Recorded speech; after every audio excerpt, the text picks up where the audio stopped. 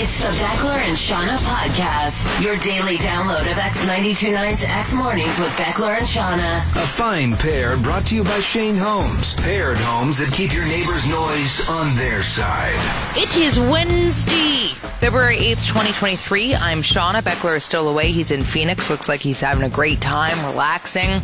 It's funny, though, because right before he left, he was a little bit mad that the temperature here was going to be so mild. It's been like +5, +6. It was like +9 the other day. And he looked at that and he was like, well, damn, we picked this time to go away to seek refuge from the cold, not the warmth. And I know it is so funny. I kind of am that way, too. Like, when you go away, you want it to be the coldest damn weather so you can be like, see you later, which is selfish, obviously, for everybody else who's stuck back home. But still, it's kind of what we all want, especially in Canada, right? This is the time of year where normally it's absolutely frigid and you want to escape from it. Anyway, still looks like he's having a great time. I'm sure he is. On this radio program today, we, of course, have a heritage moment as it is Wednesday. This one is super cool. It's about this punk house that used to exist in Calgary. We actually had some people messaging in who had been to this house.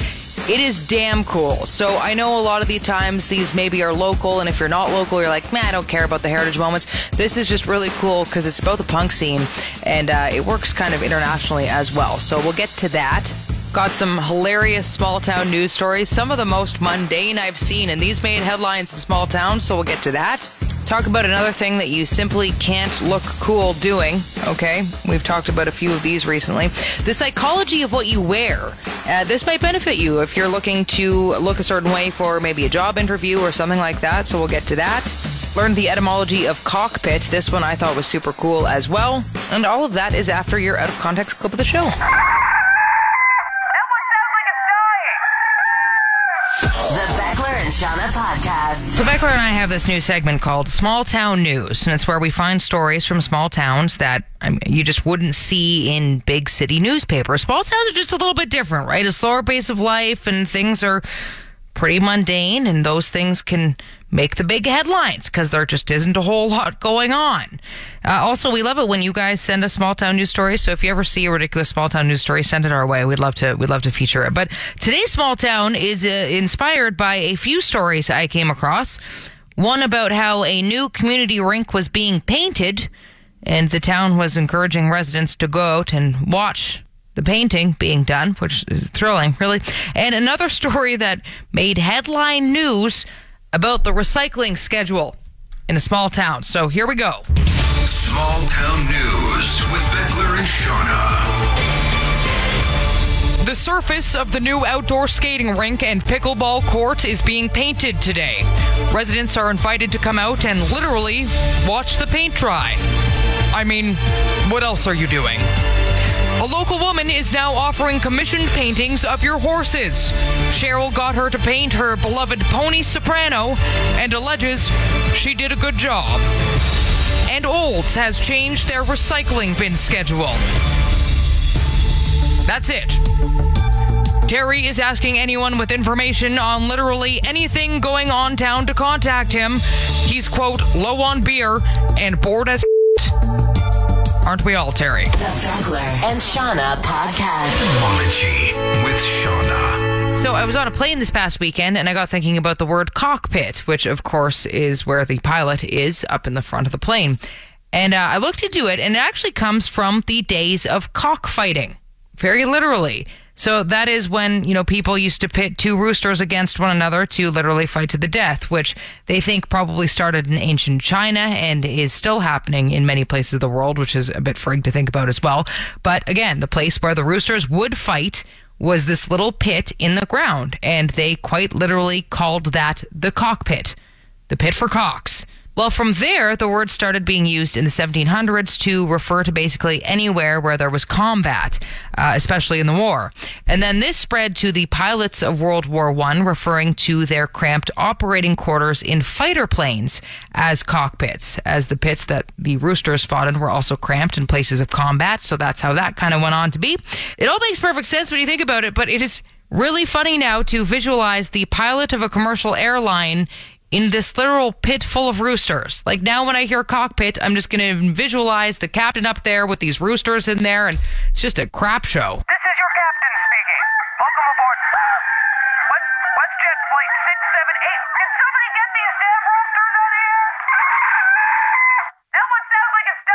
The Beckler and Shauna podcast. So yesterday, I was talking about this video I posted on TikTok, and in the video, I mentioned certain places in Canada that even Canadians don't pronounce properly, like Toronto. If you're from Toronto, you tend to leave out that second T. If you're not from there, you'll say Toronto. And then I spoke about how Calgary is one of those places. People not from here will say Calgary rather than Calgary. And after I said that, I got a bunch of comments on that video from people claiming to be born and raised Calgarians who were like, no, I pronounce it Calgary. And I was like, am I in the wrong here? It really confused me a little bit. How do you say it? Calgary. Okay, great. I mentioned it to my family and they all thought everybody else was crazy and you were right. Thank you. It started to give me a bit of a complex, but it's fine. There is one place, though, that you brought up, which is hilarious because this is a place in Canada that I don't think anyone in Canada pronounces correctly. Probably not. So what is the province that you think everybody says wrong? Oh, they all say Quebec. Right. What's it supposed to be? Quebec or Quebec if you're French. Not Quebec, but Quebec or Quebec. Okay, so this is just it, hey? Because I know that it's supposed to be Quebec, and I refuse to say it that way. I will say Quebec because I feel like if I say it another way, people are going to be like, what's wrong with you? Yeah, no, everybody hears that and they don't know why they're saying that. What is it about Quebec that makes us all go, see, I just said it the wrong way knowing that? Because why do we do that with the poor province of Quebec, but everywhere else we try and get right? Yeah, it's probably the proper way to say it, but not the way anybody does say it. I know. It's so weird to me. Like, when I first moved to Saskatchewan and I said Saskatchewan, I was taught that in schools in Ontario, which is also hilarious because our own schools within our country is teaching the wrong way to say that. There's probably a correct way to say it and just the way that everybody uses it because we're lazy. Yeah, I suppose so. I learned quite quickly, though, because I was on the radio in Saskatchewan trying to be local and I said the province the wrong way. So a bunch of people were like, nope. So I learned very quickly. I was like, okay, nope, that is not how you say that province. We've learned our lesson. You're going to get hate mail. You want it to be for something real. Yeah, it's true. Not the fact that I don't know how to say a province in our own country. But yeah, Quebec is the one. And it's funny. No, if somebody says Quebec the right way, though, even to me, even though I know it's the correct way, I'll look at them and be like, okay, you need to get your head out of your own ass. And I don't know why I think that. Yeah, Quebec is how you'd say it in French, but for Anglos, it's just Quebec. Quebec. Okay, so not Quebec. No. And then there's the people who say Quebec. Yeah, that I have no idea where they're from. Yeah, a friend of mine named Boobs, she says it that way. God bless her, though, because I think she also used to pronounce Pescetti for spaghetti up until probably her 20s. So, I mean, she's still learning. The Beckler and Shauna podcast. A Calgary Heritage Moment. In the late 80s, Calgary became fairly notorious for their punk scene. At the time, punk was still fairly underground in the city, but a specific hangout put Calgary on the map, a punk house known as the Calgary Manor. The house was featured in the documentary Another State of Mind, a film documenting the band's Social Distortion and Youth Brigade as they embarked on a crazy North American tour on a decrepit school bus. The bands were extremely young at the time, but they made a stop in Calgary where they actually stayed at the Calgary Manor. The documentary shows Social Distortion arriving at the doorstep at the Calgary Manor, only to be invited in by a punk who says, "Welcome to Calgary Manor. Come in and have some chili." And sure enough, the band did. This house was a place of legends where self-proclaimed outcasts would stay, make meals together, and live the punk lifestyle to its core. The living room of the Manor would host massive shows, and outside the house was a half pipe where the punks would spend their days skateboarding. Social Distortion is shown eating in the kitchen with Calgarians in this documentary, and they speak extremely fondly of the kids in Calgary at the time. Kids around here are great. I mean, this house is great. They've made us dinner, skateboard ramp outside. It's really cool out here. Like all the comforts of home. Yeah, it's like the best city we've been to as far as the punks go, yeah. As far as the kids, yeah. The Calgary Manor was truly a place of legend. Anyone was welcome. Chili was constantly cooking in the kitchen. There was even a pop vending machine in the manor that spit out cans of beer for $1. Punk bands from all over would stop to perform at any time of day. The whereabouts of this house now is somewhat of a mystery, however. Some say it was purchased by a rich family, renovated, and actually moved from its original location elsewhere in the city. Others say it's long since been abandoned and is only a shell of its former persona. Either way, the Calgary Manor is, to this day, one of the most well-known punk houses in the world. In fact, if you Google punk house, it's listed in notable examples, alongside such houses as the Ashtray in California, Die Slaughterhouse in Georgia, and the Rat Palace in Vancouver. This has been a Calgary Heritage Moment. The Beckler and Shauna Podcast. After I aired that, I got a message from Brett, and he says, "So I'm dating myself. I met Social D and skateboarded there. I also saw Hole at CBGB's back in the day. Calgary was cooler." He also said, "Shout out to the Bronx in Edmonton as well. I saw Nirvana there with a quote-unquote packed house of about 14 people. It was about a month before Nevermind hit it big. Alberta had so many amazing shows. That is unbelievable. 14 people. Can you imagine seeing Nirvana right before Nevermind in a venue with 14 other people? Holy hell." Brett said that Kurt played the majority of the show laying on his back. He was so stoned as well. Oh man, I have to be honest with you. I do kind of envy people who were in the peak of the grunge era. Like, I was just too young to be able to enjoy Nirvana in their heyday and all the grunge artists from Seattle. And damn, I think that would have been amazing. Ugh. Also, seeing the shows that happened at that manor, like, I would kill. Can we make that happen again? Can we have a new Calgary Manor, please? Somebody start this up. What do we need to do? Let's make the station its own Calgary Manor, please. It's so awesome. The Beckler and Shauna Podcast. You talked before about things that happen when you're an adult that you simply can't look cool doing, like getting the wind knocked out of you. You know, if you're a full-grown adult and that happens, at the moment, you immediately feel like you're going to die, and you just can't look cool when you're on the ground. You're like, I'm dying. Another one, stubbing your toe. We talked about that as well. Okay, well, I have another one for you. My boyfriend and I were killing ourselves talking about the time he was playing in this ball hockey tournament. And he passed the ball to one of his friends, and it went off his stick, and it went right up into his own gonads. So he nutted himself. And then he went down in the fetal position and immediately started yelling, "Don't look at me! Don't look at me!" Now, don't get me wrong, I know I'm a girl, so I do not understand the full feeling of getting sacked, but this whole scenario, okay, a grown man who, first off, is playing ball hockey with one of those big bright orange balls, okay, he then nuts himself with the ball, and then he goes down hard and just starts screaming, "Don't look at me! Don't look at me!" It's just not the most manly of situations, okay? But then again, we come back to this being one of those things that no matter how you react, you just can't look cool doing. If you get hit in the bait and tackle, you're going down. It's not going to be pretty. And even if you're a grown man and the toughest man in the world, you are going to react. Maybe not quite, "Don't look at me!" but it's still going to be awful. You just can't look cool doing it. You can't. He was fine, by the way. Yeah, just after a couple of minutes. The Beckler and Shauna Podcast. I got reading about the psychology of clothing recently, and I find this kind of thing fascinating. There's tons of studies, tons upon tons of studies about this, and I wanted to kind of get through this for you, you know, simplify it a little bit, pass it along. Maybe this will help you on a job interview or something like that. So here's what it says. First of all, if you tuck in your shirt, you make more money than non-tucker-inners. Okay, so that's a very important one. Tuck in your shirt because it apparently gives you more money, especially when it comes to a server job or something like that. If you tuck in your shirt, it shows you're put together. Apparently, people who tuck in their shirts also have more job happiness and optimism, which I found quite interesting as well. Next one, if you wear red, it's known to increase your heart rate and enable you to lift heavier. Now, I don't know what, maybe you have a job where you have to lift heavy things. This will help you. You're essentially more aggressive if you wear red, though.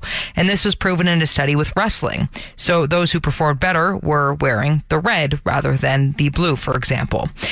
And if you wear a suit, it increases your abstract thinking. So psychologists think this is because if you wear the suit, you're psychologically thinking of power. That's what suits give off. And then you truly think that about yourself as well. So it gives you more confidence in this way.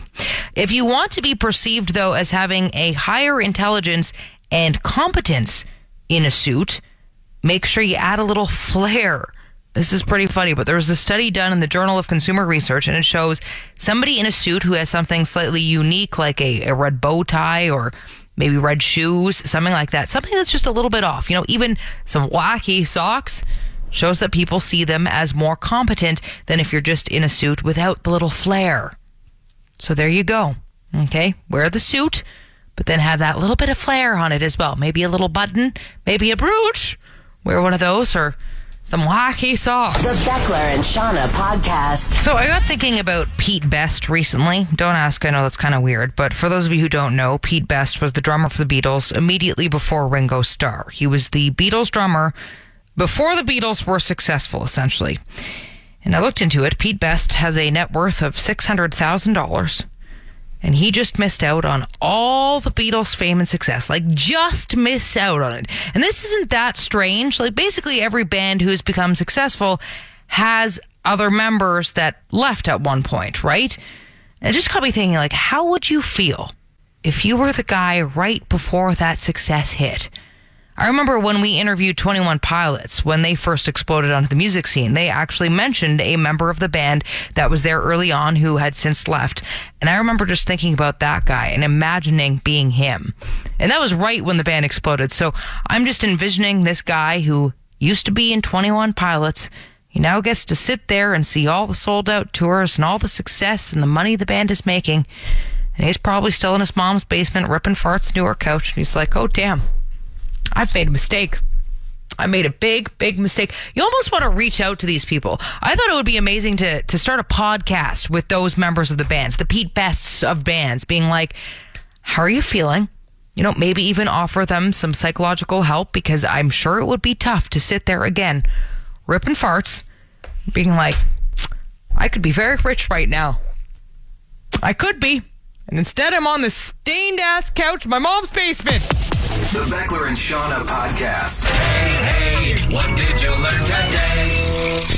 So I don't know if you know what a hypnic jerk is, but it's this involuntary twitch of one of your muscles, and it happens when you're trying to fall asleep, or a bunch of your muscles, in fact. So what happens is, as you start to doze off, your body kind of jerks you back awake, and sometimes you get this sensation that you're falling as well. And I know this very well because I get these hypnic jerks a lot. And it's not really good because normally it's onset by sleep deprivation. So what happens when I get that sleep deprived, and I hate to say it, so probably a couple times a week actually, but I'll try and nap and then I won't be able to, because every time I try and sleep, I'll kind of just doze off and then I jerk back awake and I'm like, holy crap. But I was told that the reason we as humans have these hypnic jerks is to help us fend off predators. Basically, it's your body saying there's danger around, so you need to stay awake. And that's what I learned, and that's why we have this kind of hypnic jerk reaction to when we fall asleep. But I read further into this recently, and that's actually not the case. So the hypnic jerk comes from our evolution from tree-dwelling primates. So as primates, we used to sleep in trees, and the brain misinterprets this sudden relaxation as a sign that we're falling out of a tree. That's why we evolutionarily kind of developed this hypnic jerk, is because it's our body's way of protecting us from falling out of the tree. It'll wake us up before we do. So there you go. That's hilarious to me. I don't know if it still works that way. Like if I were to fall asleep in a tree, would I wake up before I fell out of said tree? I don't know, but now I want to try it out. The Beckler and Shauna podcast. You know what I find really funny? When somebody says to you, have a safe flight, like you're going on a plane and somebody says that to you, I always laugh because I'm like, it's not like I'm driving the plane. Like if somebody says drive safe, it's like, thank you, as I am the one driving. So I thank you for your well wishes. I will do my best not to drive off the road. But then we all tend to mirror that same sentiment when somebody is on a flight. But really, it's like, well, I've got nothing to do with it. I mean, I can pass it along to the pilot. Maybe I'll tell the flight attendants, hey, by the way, my friend says to the pilot to have a safe flight. Okay, is that good? But honestly, it has nothing to do with me. Really, when somebody gets on a plane, everybody should just say, oh, just relax and let Jesus take the wheel. That would make more sense. I'd be like, you're right, I should. Just relax, close my eyes, and let Jesus take it. The Beckler and Shauna podcast. So I was out snowboarding at Sunshine Village the other day, and I forgot my park pass because I'm an idiot. So sure as hell, at the end of the day, I'm walking back to my car and I see tickets on a bunch of windshields, and I'm like, crap, I forgot mine. I'm going to get a ticket. And then I get to my car, and sure as heck, there's a ticket on the windshield. So I pick it up and I look at it, and guess what? It wasn't a ticket. It was only a warning. It was a warning to go get a park pass, not a ticket. So it's not often that we have anything positive to say about authority who gives out tickets, but this is kind of awesome. This was just a nice reminder from the park to buy this park pass, but not to penalize me for forgetting to display it. So I kind of think that they deserve a bit of kudos for that. So another nice thing about the park that I've realized, even if you do get a ticket, the ticket is only for the amount that it costs you to stop at the gate and get a pass anyway. Unlike parking tickets where you forget to pay the $5 for the hour worth of parking and you get charged $65. Then if you forget that, then it goes to $90 and then $700 and then you owe Park Plus thousands, and that's how it goes. So honestly, I think that this is just lovely. Now, I have a theory, and I think it's the reason the park is so lenient is because they don't want tourists to have a bad time, right? So tourism is obviously Banff's biggest moneymaker, so they don't want some tourists coming to the park, getting this outrageous ticket for not buying a pass, and then it ruins their time and they never want to come back. Either way, though, I do want to give Banff National Park a little bit of a kudos for this, because I feel like you're a lot nicer to us, even if it's because the tourists don't care, okay? Now, maybe you could get Park Plus to follow suit. You've been listening to the Beckler and Shauna podcast. Brought to you by Shane Homes. Paired homes that keep your neighbor's noise on their side. You want more? Then tune in to X Mornings with Beckler and Shauna live on Calgary's alternative, X929. Monday through Friday, 6 to 10 a.m. Mountain Time at x929.ca. And don't forget to subscribe to this podcast and have Beckler and Shauna downloaded daily to whatever device you use. Later.